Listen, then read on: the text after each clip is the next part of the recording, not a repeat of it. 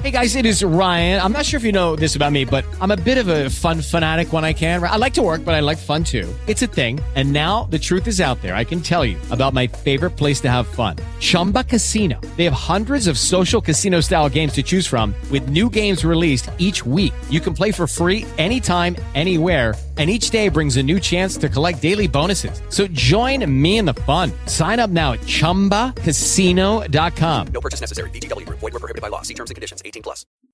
Today's episode is sponsored in part by the Sundance Now Doc Club.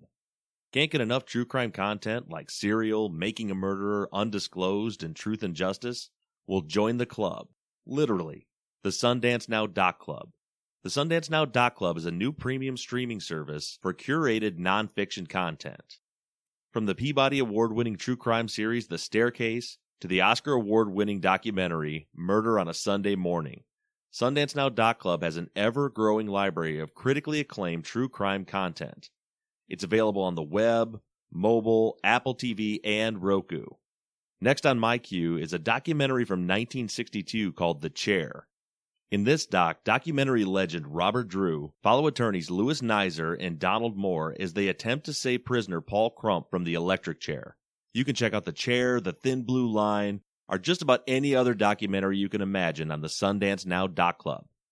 Start streaming the vast collection of true crime titles and get your free month at www.docclub.com/truth.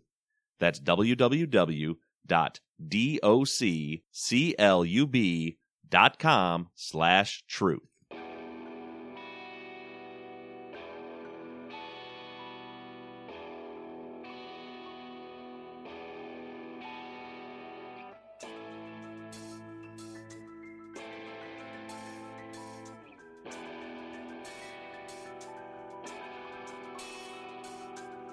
Hello, everybody, and welcome back to Truth and Justice. I'm your host, Bob Ruff, and we have a very busy episode today. This week has been absolutely nuts.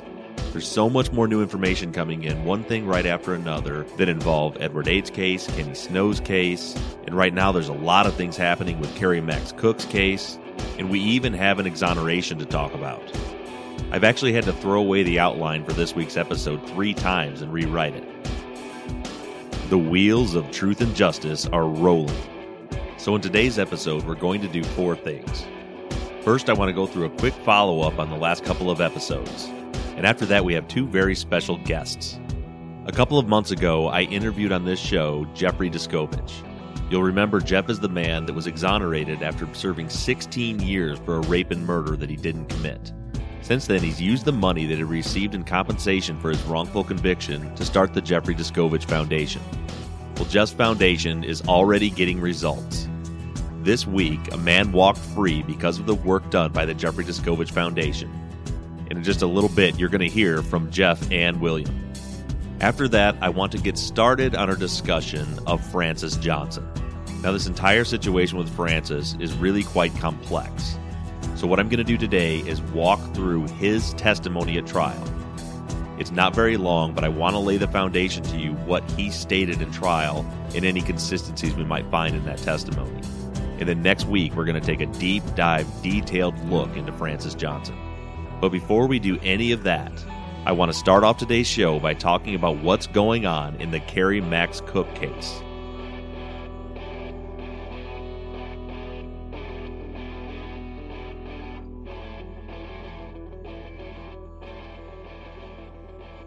Kerry Max Cook is the poster child for Smith County injustice. All of these cases that we've discussed, Kenny Snow, Andrew Mitchell, Edward Ates, all of them are horrible, but none of them quite compare to Kerry Max Cook's 40-year struggle to clear his name for a murder that he did not commit.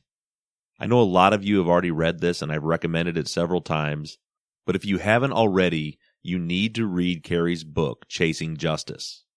In the pages of that book, you'll see how Kerry's life was nearly destroyed by the Smith County justice system.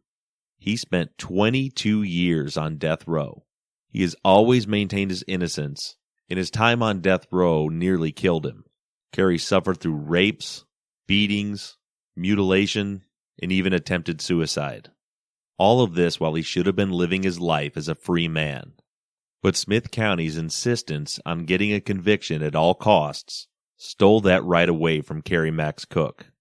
You'll remember that last month, Kerry finally had his opportunity to have his claim of actual innocence heard before a judge in Tyler. But at the last minute, the hearing was canceled.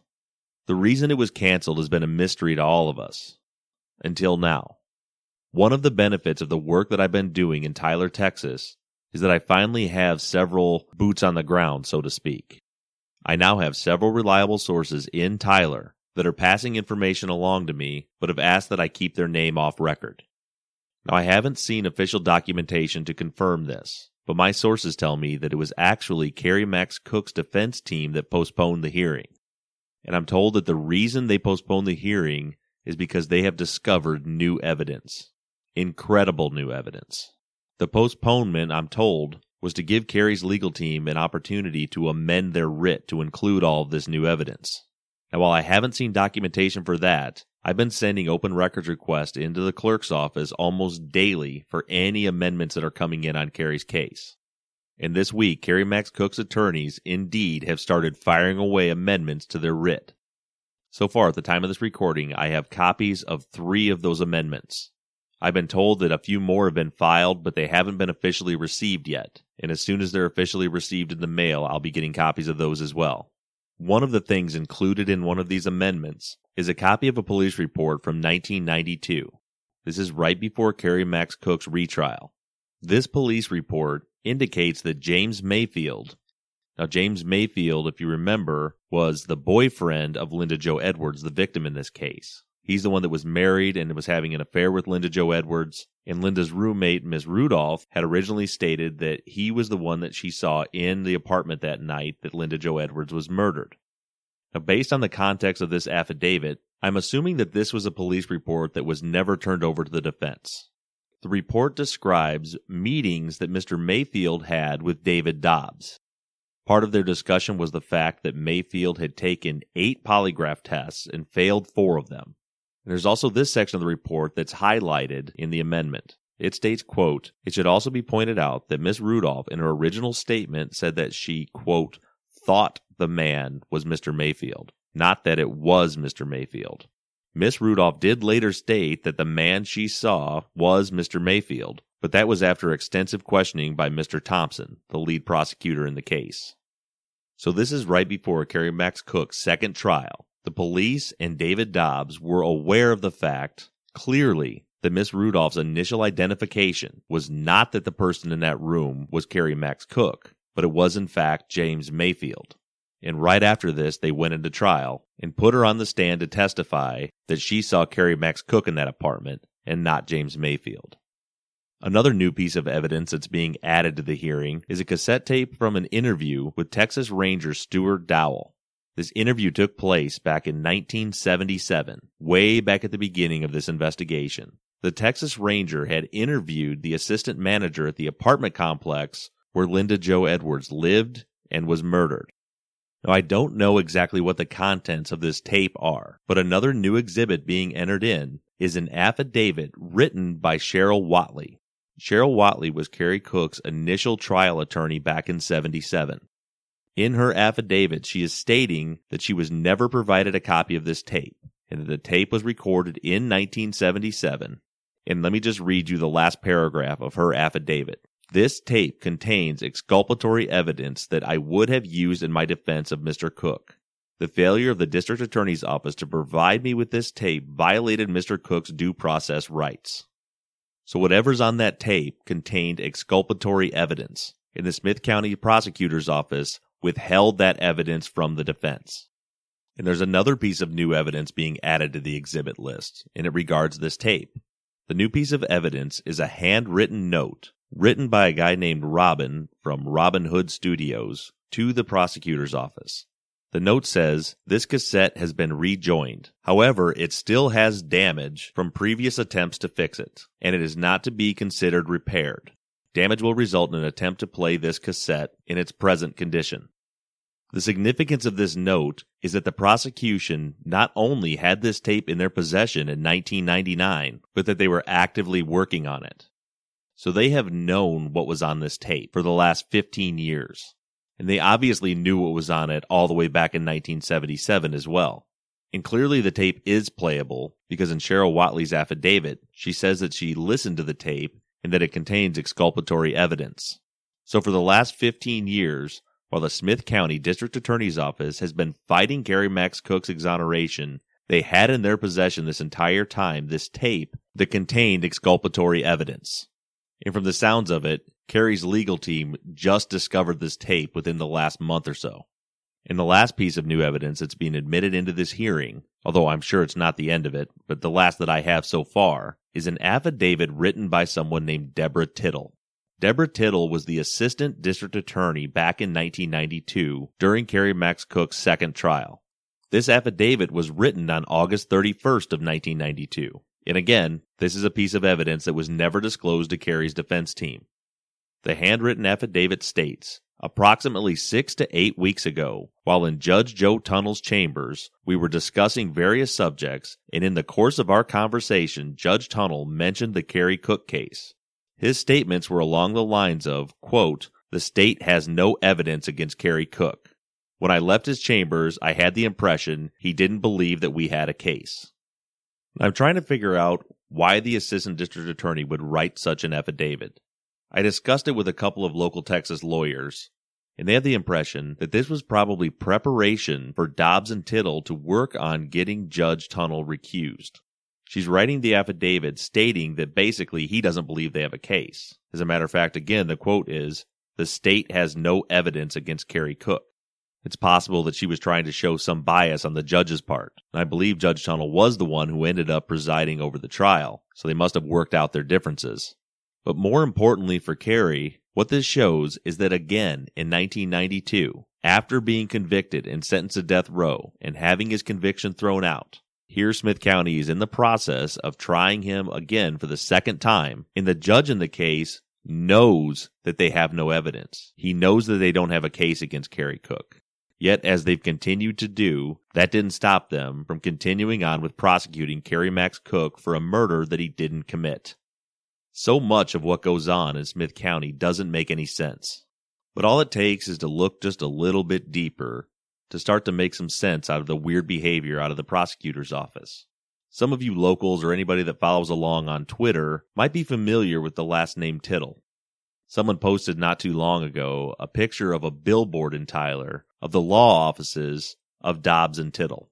These two work together now in their own private practice. And why shouldn't they? I mean, after all, Deborah Tittle, the assistant district attorney in 1992, is David Dobbs' wife.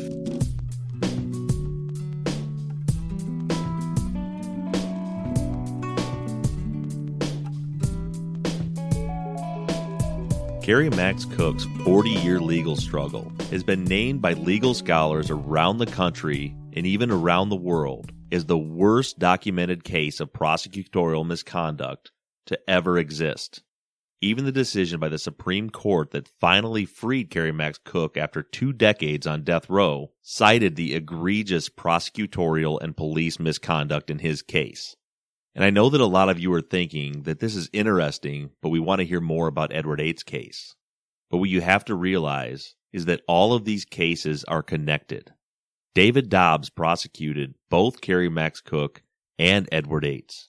His misconduct in the Kerry Max Cook case gives us a direct understanding of what was done in the Edward Ates case. This man has a track record of breaking all the rules and doing whatever he has to do to get his conviction at all costs. And he hates to lose. Remember that Edward Ates had been released for 4 years before he was brought back into trial. In 1997, David Dobbs lost a big one. That's when Kerry Max Cook was finally released. And in response to that, all of a sudden, Edward Ates is brought back to trial. All the witnesses' testimonies have changed. They grabbed themselves a jailhouse snitch, and Dobbs finally got his conviction. But as you all know, Kerry Max Cook's struggle didn't end there. He's continued his fight for 20 years since he was released. And Kerry needs our support. I'm asking you for your support for him. I mentioned a couple of weeks ago, and I want to mention again, that Kerry Cook's hearing for his claim of actual innocence is to take place just 1 week from tomorrow. The hearing begins on June 6th. And from my understanding, it's no longer going to be a 2-day hearing. I believe with all of this new evidence, we're now looking at a hearing that's going to cover 2 different things. Number 1, his actual innocence, and number 2, the prosecutorial misconduct in his case. I'm told that both David Dobbs and the Honorable Judge Jack Skeen are going to be called on the witness stand. From what I'm told by who I'll say is a very reliable source in Tyler, Texas, back in April, David Dobbs was sworn back into the district attorney's office in order to help prosecute Kerry Cook's case and to shield him from being called as a witness. But thankfully, Kerry's attorneys got onto it immediately and objected to this, and his swearing in was withdrawn. He will not be allowed, from what I understand, to prosecute Kerry Cook, and he will be called as a witness. If it is at all possible for you to make it to that hearing, Kerry needs the biggest outpouring of support possible. Even if you can only be there for 1 or 2 days of the hearing, if you're able, please make the effort to head to Tyler, Texas for this hearing, which is scheduled to run from June 6th all the way through, I believe, June 10th. And I have one other favor to ask of you in the Truth and Justice Army that live in or near Tyler, Texas. This week, in just 2 days, on May 31st, there's going to be a hearing for the judge to rule on the prosecution's motion to exclude 80 items of Kerry Max Cook's defense team's evidence. I talked about this motion last month before the last hearing. They're attempting to block Kerry's team from entering in these 80 items of evidence. I cannot be down in Tyler this week. What I need is for any of you, anyone that has the ability to sit, listen, and take notes, to sit in on that hearing and report back to me what went on. If that's something you're able to do, please get a hold of me. Either send me an email to theories@truthandjusticepod.com, shoot me a direct message on Twitter. Remember, the Twitter handle is @truthjusticepod, or a private message on the Truth and Justice with Bob Ruff Facebook page. I need at least one person to be in that courtroom this Tuesday. And again, I need as many of you as possible, anyone that can get there, to try to be in Tyler for Kerry's hearing on June 6th through the 10th. Because of Kerry Max Cook's tenacity and insistence to keep on fighting and not accept what the Smith County justice system is giving him, the Smith County DA's office, and namely Jack Skeen and David Dobbs, are finally going to have to answer for their misconduct. And I want them to answer to it in front of a packed courtroom.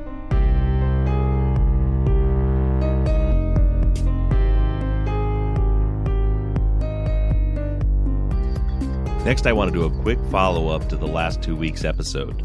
Several listeners have asked me through Twitter and email and Facebook messages whether or not we have any confirmation as to whether or not Elnora Griffin actually ate her dinner at a normal time the night she was murdered.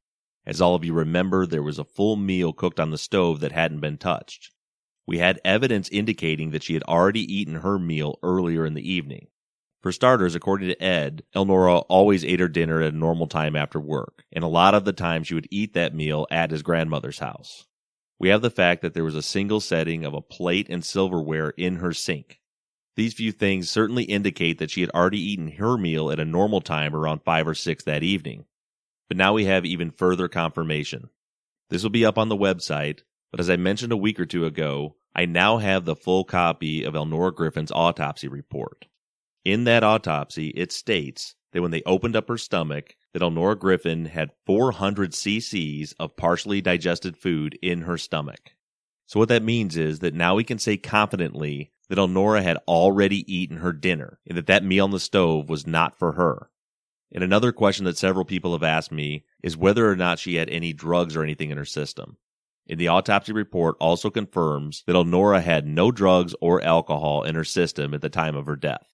And one last thing that I want to follow up on that occurred to me while I was talking to Ed on the phone this morning. We were talking about the case, and I was going through the crime scene photos on my computer as we were speaking, and something jumped out at me that hadn't occurred to me before. You remember when I said before that Jason Waller's testimony that on the night the body was found, that the radio in Elnora's car was tuned to a rap music station had to have been a lie. Remember, they didn't have the keys, and Melody McKay testified that a week later, on Thursday the 29th, they went back and they had to hotwire the car in order to hear which radio station it was on. I had also pointed out in that episode that the car had been moved prior to them hotwiring it and listening to the radio. There's a picture posted on the website signed and initialed by Jesse Nelson. Remember, he's the guy that identified Elnora's car at the apartment complex that night. But the police had taken a Polaroid in the daylight of Elnora's car and showed it to him. He initialed it and dated it on July 26th. But in that photo, the car was pulled back to the place where Elnora usually parks her car. The point that I was making at the time was that whatever radio station the car was tuned to on the 29th is irrelevant because obviously someone had been in the car and moved it before they went in and hotwired the car. This also calls into question the idea that the seat had been pushed all the way back.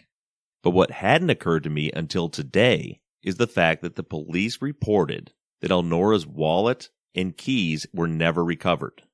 Remember, that's the reason Melody McKay said they had to hotwire the car on the 29th. But here's the problem. On Monday, the 26th, Jesse Nelson is initialing a photograph taken by the police. And in the photograph, the car has been moved.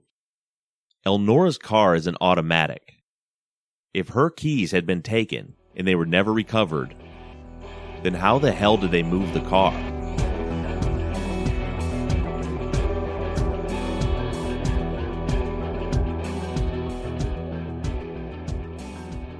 With the Lucky Land Slots, you can get lucky just about anywhere. This is your captain speaking. We've got clear runway and the weather's fine, but we're just going to circle up here a while and get lucky. No, nothing like that. It's just these cash prizes add up quick. So I suggest you sit back, keep your tray table upright, and start getting lucky.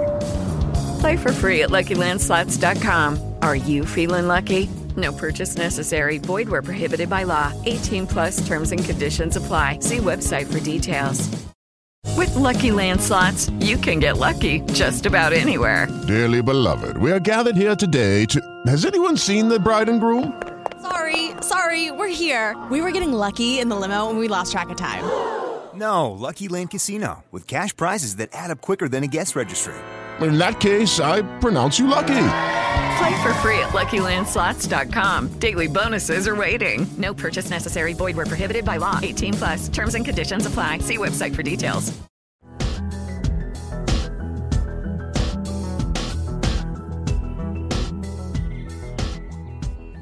Time for some happy news. On May 23rd, just 6 days before you're hearing this recording, Judge Vincent Brissetti of the Southern District Court in New York issued a final judgment order with the consent of the Putnam County District Attorney Robert Tendy vacating William Houghy's, and you have to forgive me here, I may be mispronouncing his name. It's Hougghey. But the order vacated William's arson conviction, stating that the evidence adduced at his trial was not only legally insufficient in that no rational trier of fact could have found proof of guilt beyond a reasonable doubt, but also that he had established by clear and convincing evidence that he is actually innocent of the offense of which he was convicted. Judge Brissetti not only threw out his conviction, but threw out his indictment and has completely wiped this off of William's record. This exoneration is a direct result of the work of friend of the show, Jeff Descovich. And now that William is a free man, one of the first things on the agenda was for Jeff and William to sit down and give me a call. Hey, Jeff, how you doing, bud? I'm good. How are you? I'm amazing. Sounds like you're having a pretty incredible day. Absolutely. Yeah, this is definitely an incredible day. Yeah. Very, very happy, very, very ecstatic. Long time in coming. I got William Houghy right here with me. How you doing, William? I'm doing great. Yourself? I'm doing fantastic, and congratulations on your exoneration. Thank you very much, sir. Did you just get out today? Yeah, because the parties were in agreement that Bill was actually innocent, and it was just, a matter of getting a judge to sign an order. There was an agreement that he would be released on his own cognizance. The actual official decision signed by the judge was a couple of days ago on Monday the 23rd. Let's go ahead and do this. I'm going to, rather than lead in and me kind of tell the story, if you guys got a couple of minutes, William, can you kind of walk through what happened to you, and then maybe Jeff walk us through how you helped out in getting William out of that prison? Sure. Where would you like me to start, sir? Let's go ahead and start with William as far as what were you convicted of and how did you end up getting convicted? And obviously it was on inaccurate evidence, but just kind of tell your story and then we'll hear from Jeff as far as how his foundation helped to get you out.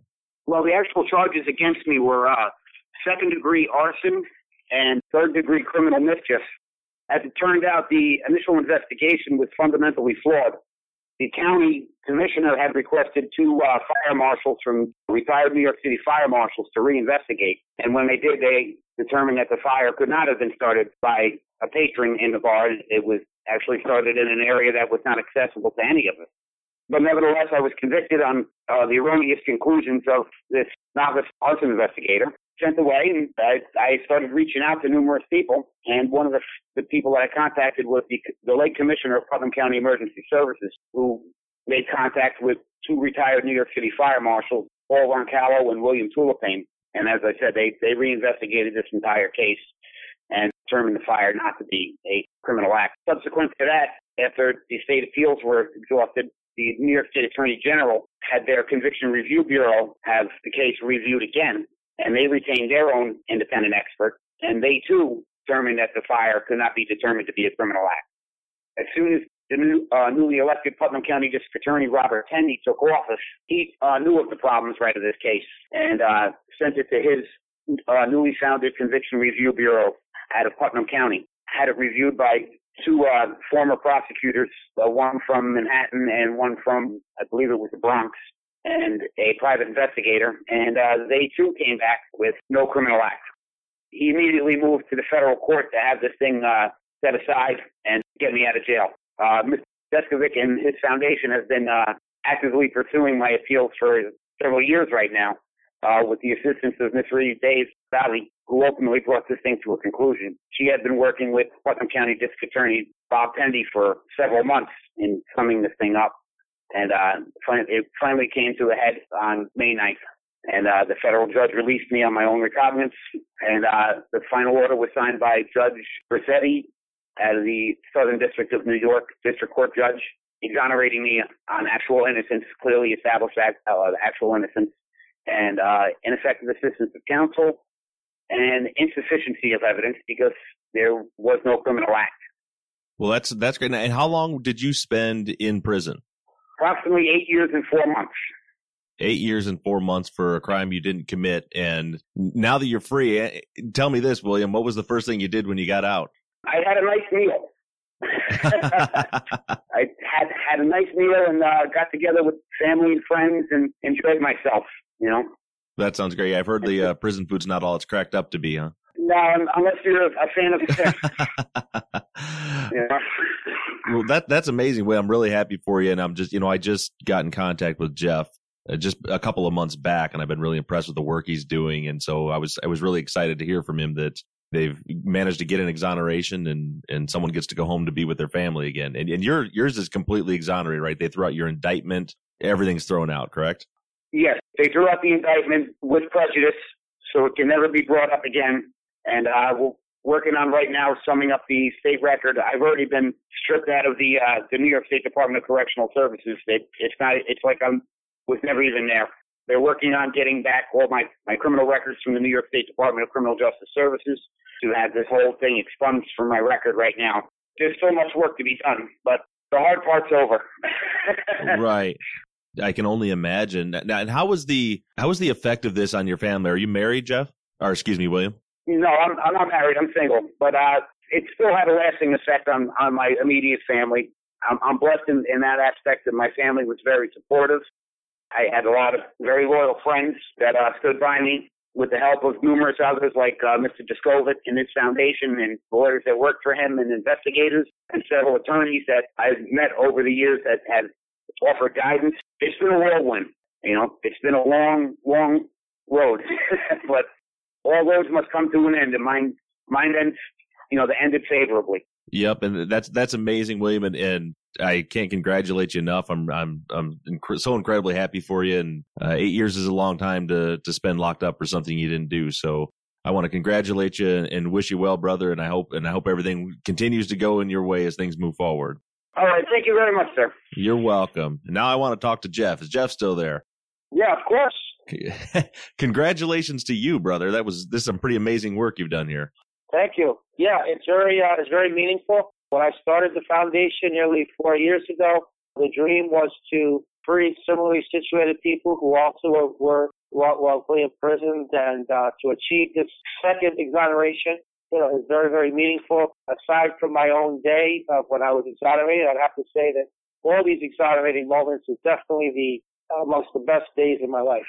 Well, yeah, I'm sure it's a lot of work, and it's nice to have it. It's a long and slow process too, so it's got to be amazing when it pays off in the end. Yeah, absolutely. I mean, we were talking at a celebratory meal earlier. Myself, Mr. Haughey, Paul Roncallo, who's retired fire marshal, who was expert here in this case on behalf of Mr. Haughey. We were talking about how easy it is to put somebody in prison and how difficult it is to get them out. It's such a long process, and to have it bring to a culmination. I mean, it's a surreal feeling, but it's also one of frustration. I mean, the average length of wrongful incarceration is 14 years. I mean, there's no reason that this had to take this long.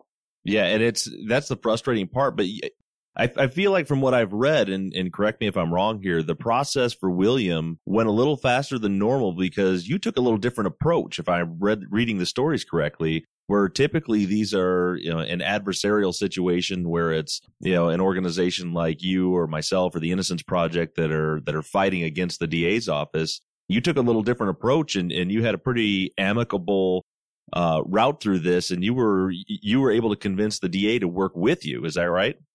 That's exactly right. Through the Foundation's counsel, Rita Dabe, we were able to get the DA to work with us. He was a DA. He was a new district attorney. He had beaten the prior incumbent in an election, and the attitude differential between him and the prior DA was like night and day. He had an open mind. There was open communication. There was passing information back and forth, and his conviction review unit looked at everything, and ultimately they agreed with us, and so they joined the defense motion, first to get Mr. Haughey out, and then to overturn the conviction, dismiss the indictment. He signed stipulations stating that not only was there legally insufficient evidence to convict him, but also that he was actually innocent, that he received ineffective assistance of counsel. So it was a joint agreement there, and so in that aspect of it, yes, it did go a lot faster than what typically would be the case. I mean, had DA Tandy not been in office, then we would have had to litigate in court, and who knows how long that would have taken. As you know, I mean, one of the reasons that wrongful convictions on average last 14 years is because often the fight is whether or not a judge is going to be objective and give a legitimate ruling on the facts and the law, and whether they're going to even be open-minded to consider the arguments as opposed to just rubber stamp denying. I mean, I feel like that's why a lot of these convictions go on for as long as they did. So who knows what type of decisions we would have encountered through the court, how long it would have taken us to win, whether or not we actually would have won. I mean, clearly we had the facts on our behalf, but often that isn't enough to carry the day. Right. I compare this to looking at like Kerry Max Cook's case, where, in his case as well, there's clear and convincing evidence that the man is 100% innocent of this crime. And here he is still 40 years later fighting for his exoneration due to an adversarial system. So, I mean, I want to give some props to is it the Putnam County District Attorney? Yeah, Putnam County District Attorney Tandy. Because of the nature of what I do, we hear a lot about all the bad in our justice system, and I want to make sure that we give credit where credit is due when there's still good men and women in the system that are doing the right thing. And it sounds like that was the case here, and in no small part to the work you're doing in negotiating this and working with them to make it happen. I mean, I applaud you, and I applaud the Putnam County District Attorney's Office, and this is amazing. And I'm proud to know you, Jeff, for the work that you're doing. It's just incredible. Thank you. I really appreciate that. A couple of points to build on from your statements is, I feel like it's really important for principled people to run for office. This is like the second example. Brooklyn DA Ken Thompson being another one running for office, the Brooklyn DA's office, and then winning the election, taking the helm, and then being able to have a real conviction review unit where they had their hands on the levers of power. It's a lot easier to overturn lawful convictions from that position. So I hope that the trend of the people who are committed to being a minister of justice, which means, of course, convicting the guilty, but using constitutional evidence without running over anybody's rights while dismissing cases against people who are actually innocent, having people committed to that principle running for office, I mean, we can see what a tremendous difference that makes. Yeah, and there sounds like some of these counties in New York are certainly setting the example. Jeff, before I let you go, I know last time you were on, we plugged your Patreon campaign for your foundation, and you had an issue with the link. So I want to take this opportunity again. And what this is for you listeners is Jeff's foundation, the Jeff Descovich Foundation. They're funded through donations through this Patreon site where you can go on and you can set up to give ongoing monthly donation. And there are enough of you listening that a small donation, a couple of dollars a month, will go a really long ways to making sure that Jeff's Foundation has all the resources to continue doing the work that they're doing. Because a lot of the money that is going into the donate to the foundation and what's funding it is actually Jeff's own personal money that he received in compensation for his wrongful conviction. So I would really encourage all of you listeners to go onto the foundation's page, the Patreon page, and make a donation, whatever you can afford, a couple dollars or more a month, and that'll go a long way. And Jeff, what's the URL? Where can they go to do that? If you go to patreon.com and I type in Descovich Foundation, I've emailed you the link before, which you can post that. The thing I want to add too is beyond people donating, which obviously I need, but they can encourage their friends to do the same thing. There's more people like William Hall. He's still inside. We desperately need to hire additional lawyers, paralegals, investigators, so that we can liberate more people. This is our second exoneration overall. We did convince the parole board to release 3 other people on innocence grounds where it was clear from the record that they were innocent. The case wasn't in the right procedural position yet to try to establish that in court. But you see, the results of our work speak for itself. What the money be used for is transparent on the site. So we need to get more people out. I hope that this will further inspire confidence on the part of the listeners that, we are an effective organization, and, we use the money exactly for what we say we do. And none of it is going to my personal pocket. That's right. And like you said, the record speaks for itself. In 4 years, 2 exonerations and 3 parole releases? Yes, exactly right. And we have several other cases that we're not that far away from winning. But, we're averaging 15 to 20 new requests for help a week. We have a backlog of about 600 cases just simply waiting to be screened. So, we definitely need to hire more personnel. Exoneration is not an easy thing to achieve, but we've been able to turn the trick twice in 4 years, possibly having another one within the next calendar year. But we want to be able to work on more cases and get more people out as fast as we possibly can. And to do that, unfortunately, the employees, they have salaries, and the personnel have to get paid for their work because they're not independently wealthy. So that's what the money would go for. Well, that's excellent. I want you to, again, congratulate you and also congratulate William one more time. I know you got a lot of people to talk to, so I won't keep you on the phone all day, but keep doing what you're doing. Keep the faith, Jeff. It was great to hear from you. Thank you. Same here, Bob. And, the Descovich Foundation is really proud to, you're not just encouraging, people to give to the Patreon campaign, but we appreciate not only the plug, but then also we appreciate counting you as a donor yourself. So you're not asking people to do anything that you're not doing yourself. So I just want to express my, appreciation to you for that, and, the support that you've given, even offline, as I've asked for different opinions, and you've helped guide me along the way. And just want to thank you as well for not just that, but the work you do on truth and justice and helping to bring light to a lot of these wrongful conviction cases. And you mentioned Kerry Max Cook, well-known wrongful conviction case who's still waiting to get justice. And, of course, Adnan Syed from Serial fame, as well as your own show. So awesome stuff, Bob, is what I'm trying to get at. All right. Well, thanks, Jeff. You guys have a great day. It was great hearing from you. Sure.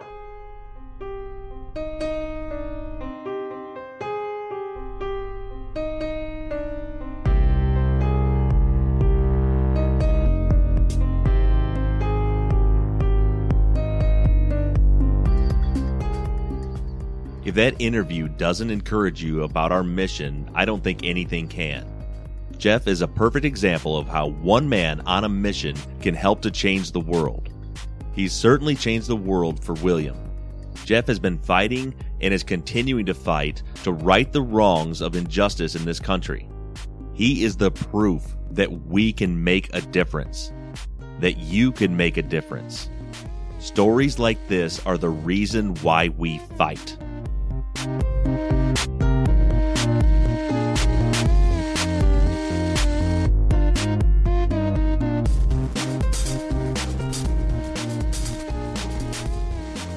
Hello, it is Ryan, and we could all use an extra bright spot in our day, couldn't we? Just to make up for things like sitting in traffic, doing the dishes, counting your steps, all the mundane stuff. That is why I'm such a big fan of Chumba Casino. Chumba Casino has all your favorite social casino-style games that you can play for free anytime, anywhere with daily bonuses. That should brighten your day a little. Actually, a lot. So sign up now at ChumbaCasino.com. That's ChumbaCasino.com. No purchase necessary. VGW Group. Void where prohibited by law. See terms and conditions. 18+. For the last segment today, I want to briefly break down the trial testimony of Francis Johnson. Francis is the man that was dating Elnora Griffin in the summer of '93, along with Leonard Mosley. He's also the man that brought the Kenny Snow case and the Edward Yates case together. Yates claimed that while in the Smith County Jail, Francis Johnson told him in a conversation that he had been at Elnora Griffin's trailer on the night of the murder. Ed says that he told him that she owed him money, they had sex, then they had a fight, that he beat her up and then he left. But Francis somehow escaped all scrutiny in this case. He was never questioned by the police, and you'll see here in a minute how he weaseled his way out of any involvement at the trial. Now, next week, I'm going to do a detailed breakdown of how Francis Johnson may have been involved in the murder of Elnora Griffin. We're going to compare his testimony with the testimony of several other people that were involved in this case. But this week, I just want to break down to you what he stated at Edward Yates' trial. While on the stand, Francis Johnson testified that he did indeed know Elnora Griffin in July of 1993. He stated that they dated at one time, but they never really narrowed down exactly when they dated. He does say that they began dating before Elnora moved to Tyler. See, Elnora was originally from the Dallas area, and he says that about 3 to 4 weeks before she moved back, he had met her at Johnny Pryor's house. He stated that he actually helped her move into the trailer and that he was even the one who paid her first month's rent. He said he spent nights with her at the trailer and that he would visit occasionally. Now, as you start to go through the trial transcripts on the website, you'll see several places where someone is mentioned that drives a white Corvette. This is another person that Elnora Griffin was dating. Now, the man they're referring to is a guy named Lionel Williams, and I have his very short testimony posted on the website as well. But according to Francis Johnson's testimony, it was Lionel, or the guy in the white Corvette, that caused him and Elnora to break up, not Leonard Mosley. In fact, he says that he didn't know that she was dating Mosley. Francis testified that he was at a fish fry at Johnny Pryor's house with Elnora, and Lionel Williams was there.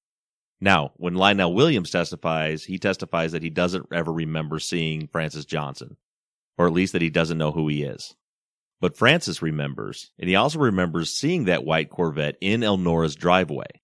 He says that he confronted her about it, and that he was upset. He said that he was upset because, quote, I had spent my money. I'm assuming that he's referring to the fact that he had helped her move in and that he had paid her first month's rent for her. Now, just as a point of reference, timeline-wise, Leonard Mosley testified that he and Elnora had started dating in November of '92 and were still dating up through July of '93 when she was murdered. So like I said, Elnora's relationship status was complicated. None of the three of these guys say that they were in an exclusive relationship with Elnora. Elnora had apparently told several of her friends that she was engaged to Leonard Mosley, but he says they had just talked about getting married. Francis, in his testimony, says that the relationship was no big deal, that he had a lot of other people in his life. And nobody ever really nails down Lionel Williams as to the exact nature of their relationship. He did testify that at the time of the murder, they still spoke on the phone and saw each other regularly. But as far as Francis Johnson is concerned, he says that they stopped seeing each other after he saw the white Corvette in her driveway and they had a confrontation about it. Then he testifies that shortly after that, in fact, during the time when Ed was arrested, which was in August of '93, that he was dating Ed's mother. And Margie did confirm to me that they dated for about a year. In fact, Margie told me that Francis Johnson was the catalyst to her crack addiction. Margie told me that for about 3 years she was badly addicted to crack. And she says that Francis Johnson who she referred to as a crackhead, is the person that introduced her to the drug. Now, Francis goes on to say that the last time that he saw Elnora Griffin alive was when he had confronted her about the guy in the Corvette. And he says that he might have seen her a few times at Johnny's house after that. When asked about their relationship after the breakup, Francis says that they were still friendly, and they saw each other occasionally because he spent a lot of time at Johnny's house. In his direct testimony, he testified that Johnny had hired him to seal leaks in the pond behind Elnora's trailer right around the time of the murder.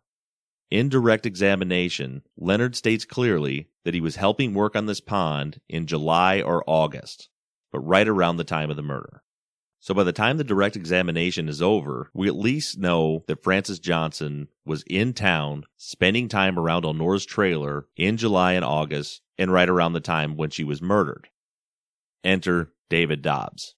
In cross-examination, the first thing Dobbs asks Francis Johnson is for him to explain any possible felony charges that he has. Francis explains that he has a felony charge for possession of a controlled substance out of Clayton County, Georgia. I pulled the documents from Georgia, and Francis was indeed convicted of this in December of 1989. He was sentenced to 5 years, with 3 years of that probated. And this is where Dobbs starts to muck things up. During the questioning, Leonard then states that he was on probation for that drug charge at the time that he was working on the pond. He says that his probation was revoked after he worked on the pond, and at that time he was sent to a halfway house in Clayton County, Georgia. And the way it's described, the way this halfway house works, is basically it's jail, except for the inmates can leave the house and go to work and come back. So I want you to take note here. So far, Francis has testified that he was working on the pond in July or August of 1993. And now under cross, he states that he was on probation when he was digging the pond, and that his probation was revoked and he was sent to the halfway house after he got done with the pond. At this point, David Dobbs presents Exhibit 137. This is a document titled Residence Financial Obligation Report, and it's up on the website. Now, the defense hadn't seen this document yet. When they got up on voir dire, Ed's attorneys asked Francis where the document came from and how it came into the possession of the district attorney's office. Francis testified that David Dobbs actually went out to his house to get this document. And take a minute and go onto the website and look at it. It does indeed say Residence Financial Obligation Report, but that's all it says. There's no initials or signatures anywhere on it. There's not even a title as to where it came from. It doesn't say the name of the facility. It doesn't say anything. There's no way of knowing what this document actually is. But Ed's attorneys allowed it to come into evidence. Dobbs then asks Francis to testify from the document. He directs him to the week of July 19th. This document shows how much the residents are paying for room and board, any fines, food, everything is on there. And Dobbs points out that on the week of July 19th, 1993, that Francis paid room and board for that week. Basically what he's doing here is he's showing the jury that there's no way that Francis Johnson could have been anywhere around Elnora's trailer in July of 1993 because that week he was paying room and board for this halfway house in Georgia. As soon as Francis points out that the room and board was paid for that week, Dobbs sits down and Ed's team gets back up. They asked him how long of a drive it is from Clayton County, Georgia to Tyler, Texas. And Francis says it's about a 14-hour drive. And just as an aside, I went on to Google Maps and checked it out, and currently it's listed as a 10-hour and 48-minute drive, not 14 hours. But who knows if there's a difference between now and 1993 as far as speed limits and things like that are concerned. Ed's attorneys come in and start to make an attempt to break down this alibi. They asked him how he could have been working on a pond in Texas when he was supposed to be at a halfway house in Georgia. Francis starts backpedaling at this point, and he says that when he stated earlier that he was working on the pond at about the time all this happened, that he didn't mean the murder. He meant about the time that he was dating Elnora. Ed's attorneys were right on the brink of breaking this alibi to pieces, and they just backed off after this. And I don't know how that happened. All I can figure is that Ed's attorneys didn't remember that just 10 minutes before this, when Francis was being questioned about when he was working on that pond, he did say that it was about the time all of this was happening, but then he followed it up and explicitly said that he was working on the pond in July or August, and again reiterated it was right around that time. He was clearly not talking about the time when they were dating. He made clear of the exact months when he was working on that pond. But Ed's attorneys just let it go. They moved on from that and asked him if he ever got weekend passes to come back to Tyler while he was in the halfway house in Georgia. Francis testified that he never got weekend passes because he didn't have anyone to visit in Texas. They must have also forgotten that he stated that he was dating Ed's mom and that they began dating right about the time that Ed was arrested, and in fact that they were dating when he was arrested, in August of 93. And that was it. That was the entire attempt that Ed's legal team made to try to impeach Francis's testimony and break down this alibi that he had just created. He left the stand, and the jury was left with the knowledge that Francis Johnson could not have been in Tyler, Texas on July 22nd, 1993, because he was in Georgia, which made Kenny Snow's testimony all that much more devastating. Kenny had testified that Ed told him to lie and say that Francis told him he was there that night. And this testimony confirmed that Ed was lying about it, because Francis couldn't have been there that night. He was in Georgia, right? Well, what Ed's attorney should have done is what I did, and make a records request from Clayton County, Georgia, and verify what Francis Johnson was telling them. I made that request, and what I found out blows Francis Johnson's alibi completely out of the water. His probation wasn't revoked that summer after he dug the pond. Francis Johnson's probation was revoked on January 19, 1993. That's when he was sentenced to the halfway house. Before he was in Texas working on that pond. Before he was in Texas dating Elnora Griffin. Before he and Elnora broke up when he saw Lionel Williams' white Corvette in her driveway. Before he started dating Margie Jackson. Francis Johnson was sentenced to live in that halfway house the entire time he was doing all of these things in Texas. Exhibit 137 means nothing.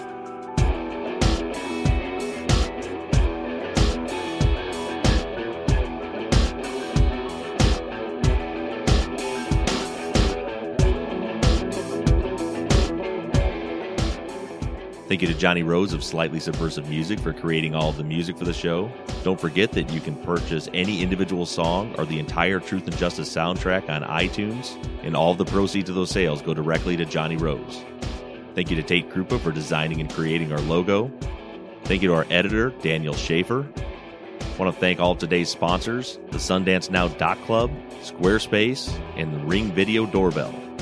And as always, I want to say thank you to all of you for staying involved. Keep sending those emails to theories@truthandjusticepod.com. Follow me on Twitter @TruthJusticePod, or like the Truth and Justice Facebook page. However you do it, stay engaged, stay in touch. But as for now, I'm signing off. I'm Bob Ruff, and this has been Truth and Justice.